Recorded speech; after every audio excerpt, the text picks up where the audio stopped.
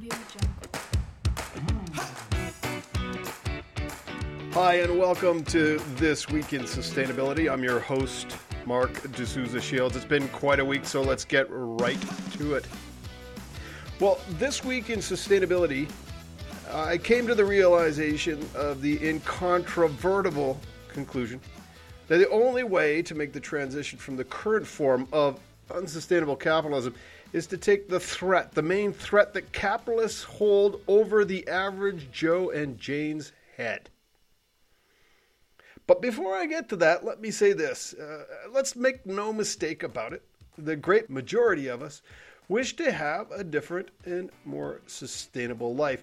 Now, we don't always put our desires in such terms, sustainability that is, and in some respects the term sustainable is a little bit off-putting for a lot of different folks, particularly those of conservative bent of mind. It is, after all, associated with liberal elites.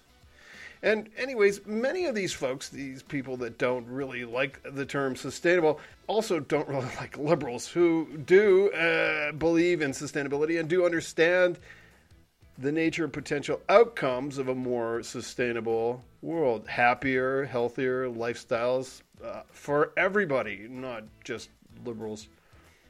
And I think that's something that we all want.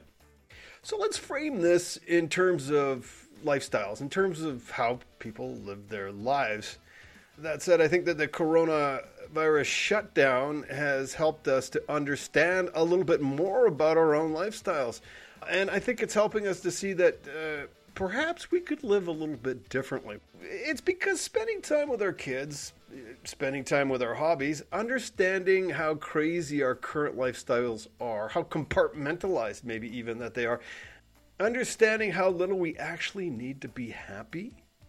Now, I'm not saying being stuck in a small apartment or a small house, or even a big house for that matter, is ideal for anybody.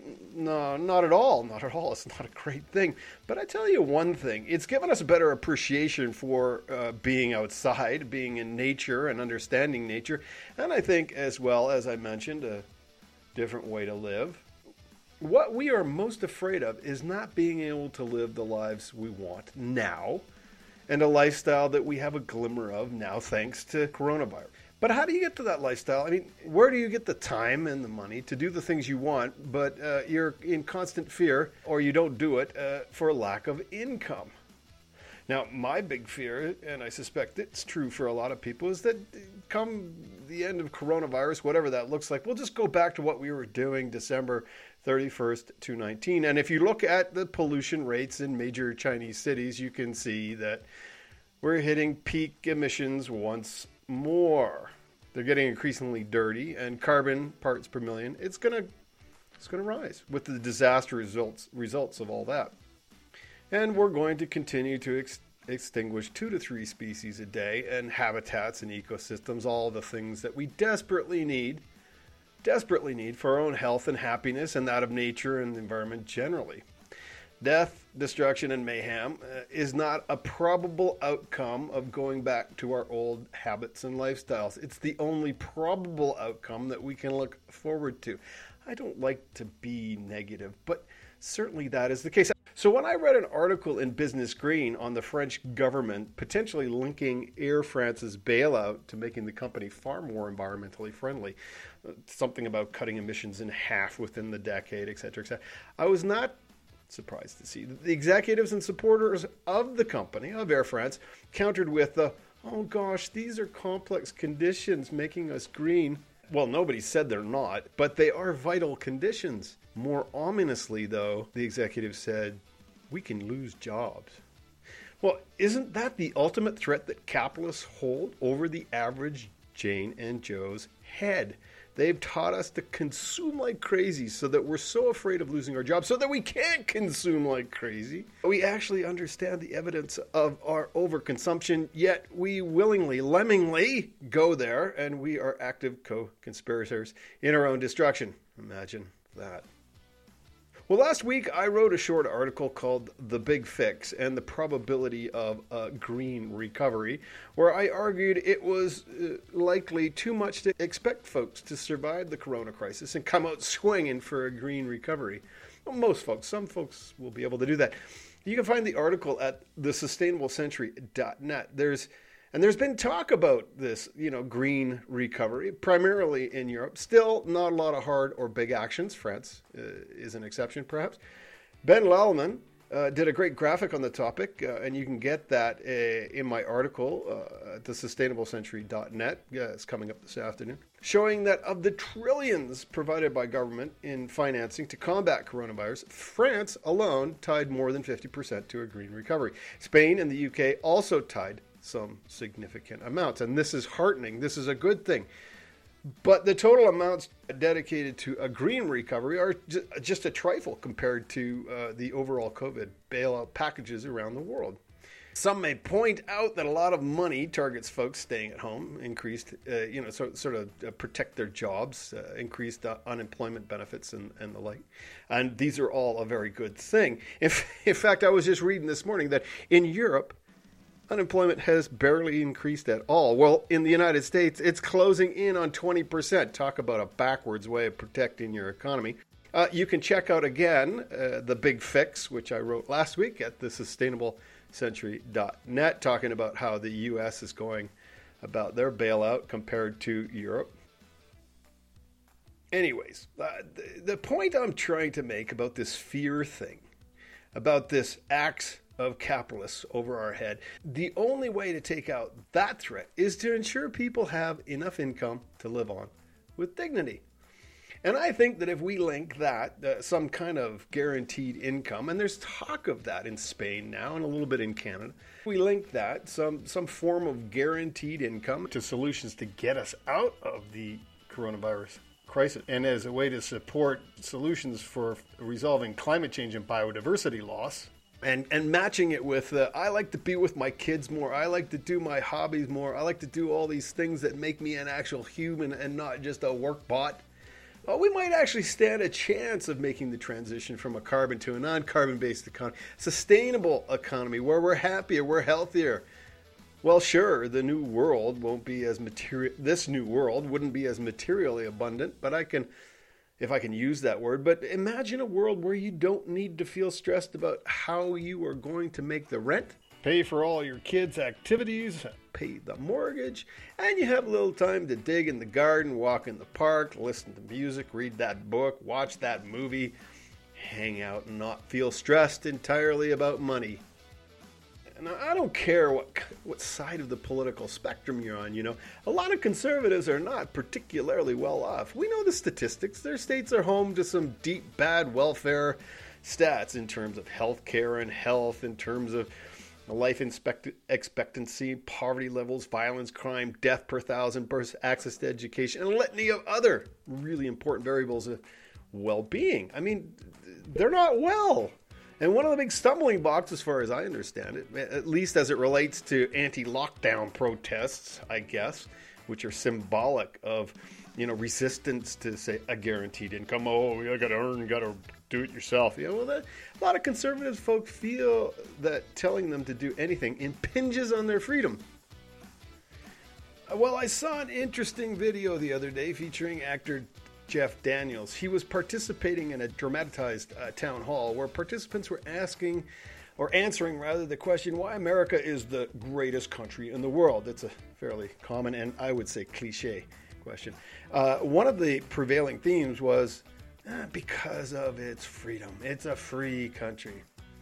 When Daniels, who was playing a panelist in the town hall, when he was asked why he thought America was the greatest country in the world, he hesitated for quite some time before answering. He was at pains to answer, and then finally he said, America is not the greatest country in the world, and it's not the only free country in the world. So it's not the only country with the same levels or greater levels of freedom. Japan is free, Canada is free, Britain is free, Belgium is free, Holland is free, Germany is free, Australia. Most countries in the world have some or the same have the same or higher degrees of freedom than the United States. The country is not exceptional in this respect. It may have been a leader at one point, but it is certainly not now.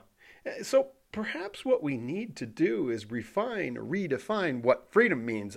I don't know if freedom means being able to pack a semi-automatic weapon into the Michigan State Capitol House to force the governor to go against all health expert opinion to open up the economy. That doesn't mean freedom to me. That is actually the opposite of being free. But anyways, I digress. I suggest that freedom, at least in the future, by design or disaster, will be defined by the ability of being who you want to be within the terms of nature's resource limits. I'm both naive enough to believe this is possible, but not naive enough to understand that it requires a massive cultural shift that, well, might not just be possible.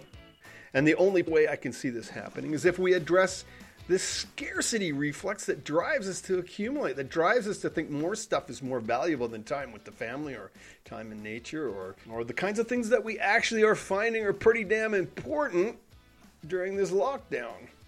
Well, this leads me to believe that a guaranteed income is the only way to relieve the pressure of our scarcity reflex and to allow public support for our reintegration into nature, with nature. I have never been a fan of not working for my money, for not working for the things I get. But you know what?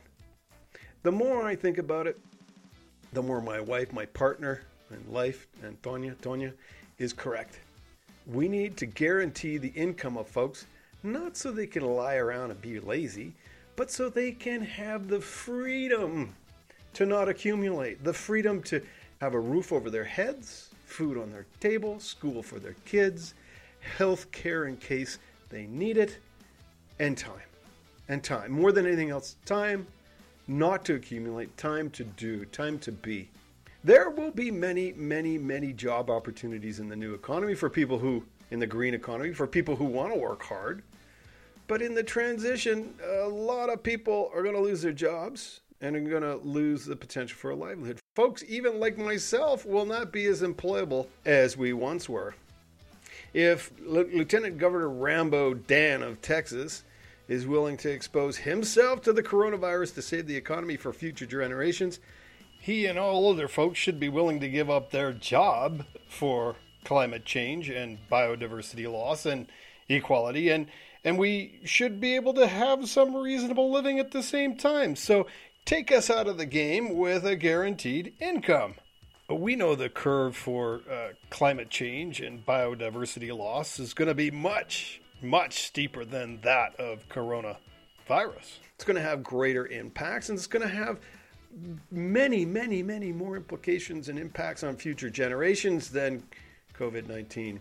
Well, if he's willing to do that, well, he should be willing to do it for climate and biodiversity loss, which is a noble cause. Far nobler, really, than saving, capitalism for capitalists? Many of us, as older folks, I'm closing on the big 6-0, guys. Many of us need to sit this one out. In fact, having caused a lot of the problems, the decisions that we make now have such grave implications for future generations that perhaps we shouldn't be making the choices. And by the way, our definition of wealth as a result should change, and it can change. It will. It's going to change. My kids want mini houses. When I grew up, I wanted a big house. My kids, they grew up on coconut milk. They don't care about cow's milk so much. It's just not their normal, and they don't question it. They say, well, what about this cow's milk stuff? Although they do debate the sustainability value of different brands of coconut. Now, how can that make you not be a proud papa? So, if they learn nature is more important than all the other expensive crap that can accumulate, they don't actually need, it leads to a cultural change that integrates us humans, Homo sapiens, back into nature, which is really the minimum that we can do at this point to save the planet from ourselves. Nature, or being in nature, would become the new normal. Anyways, check out an article I'm writing next week for the Sustainable Century, which looks at our culture war against nature, where I write, The current pandemic crisis is a horrible tragedy, yet it provides a once-in-a-species lifespan opportunity for course correction about living within the dictates of nature and to stop our useless, unwinnable war against it. Homo sapiens have enormous physical, metaphysical, and spiritual challenges ahead. The only outcome that counts, however, will be a redefinition of what constitutes an acceptable lifestyle, one that satisfies our moral code and works within the dictates of nature. Simply put, this is the crucible of whatever time we, Homo sapiens, have left on this planet. And the biggest single challenge, to choose peace with nature and amongst our riven selves, ensuring all life is precious all of the time, not just human life, and not just in moments of crisis. Everything else is just nibbling at the edge of a disaster. Check that out in the sustinablecentury.net next week. In the meantime, I'm offering up an article I wrote several years ago, in fact, but updated for this time of coronavirus. And it talks about how, well, it's where I argue America is literally coming apart at the seams because they cannot come to agreement on a shared set of moral principles from which to address the existential threats of coronavirus and climate change. So I'm going to, read the article now, but if you prefer, you can go to the sustinablecentury.net and read it for yourself. Appreciate it if you like the article. You can pass the pod or pass the article along.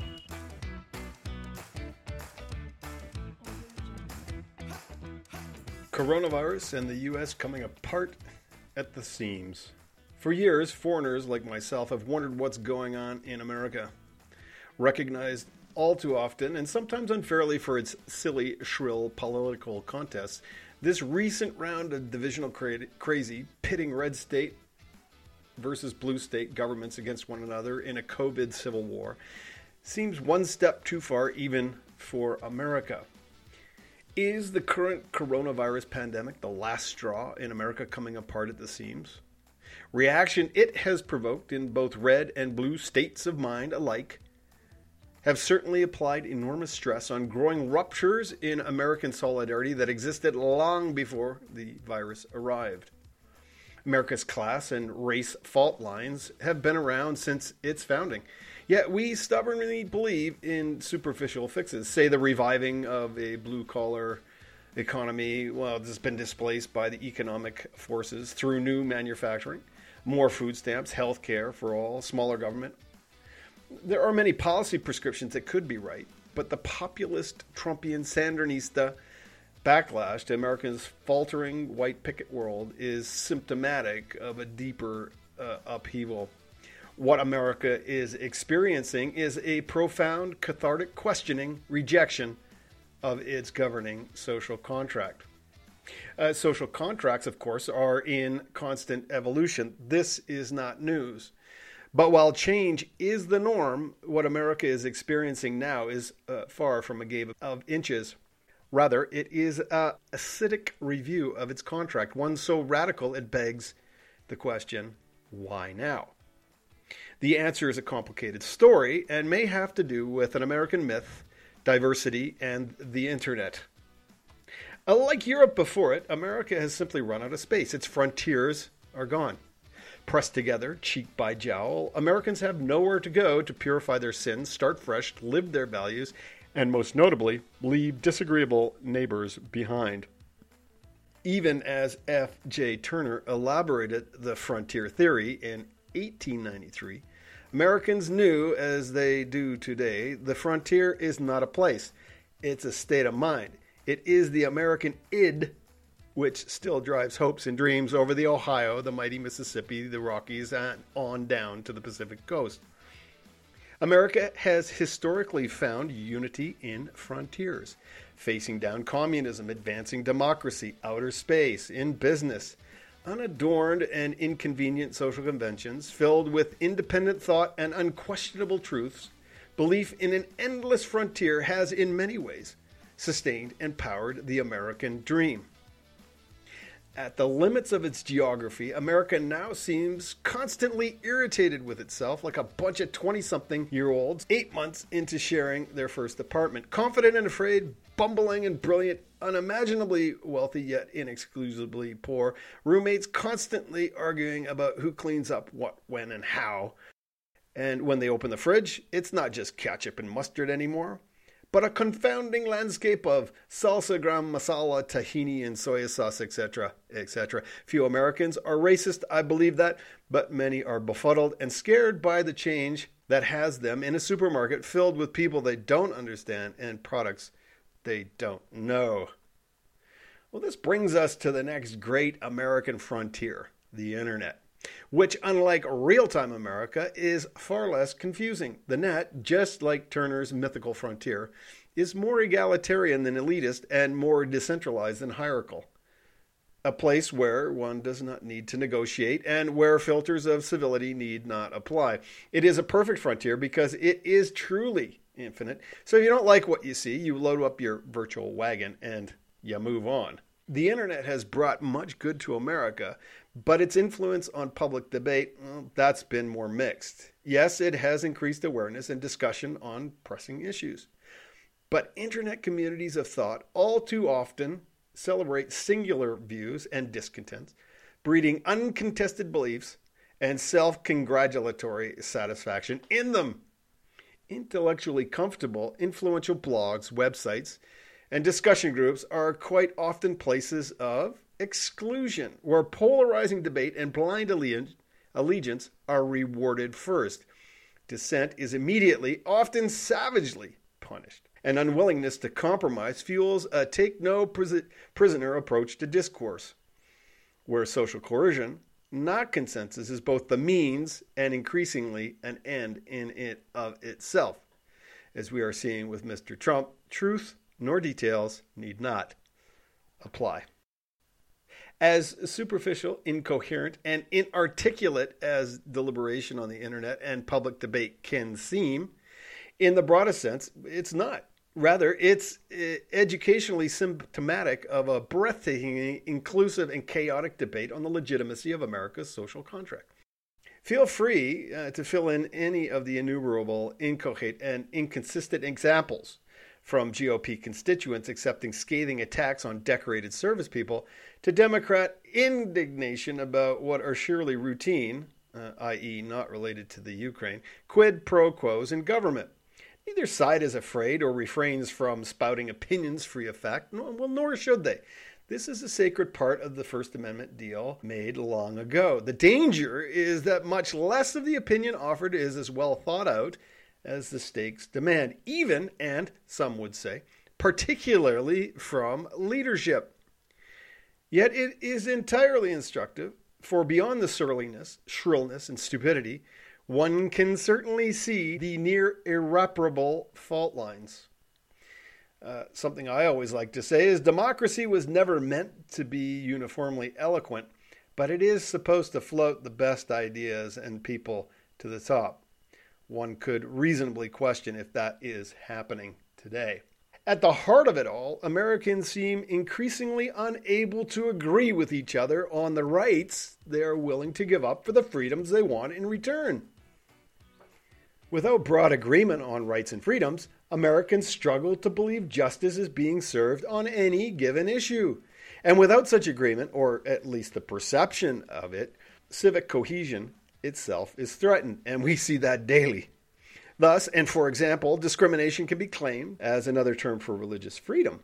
Extreme political correctness on university campuses, legislation sanctioning religious and sexual identity intolerance, killings motivated by race, religion, and lifestyle are far too often the terrible outcomes.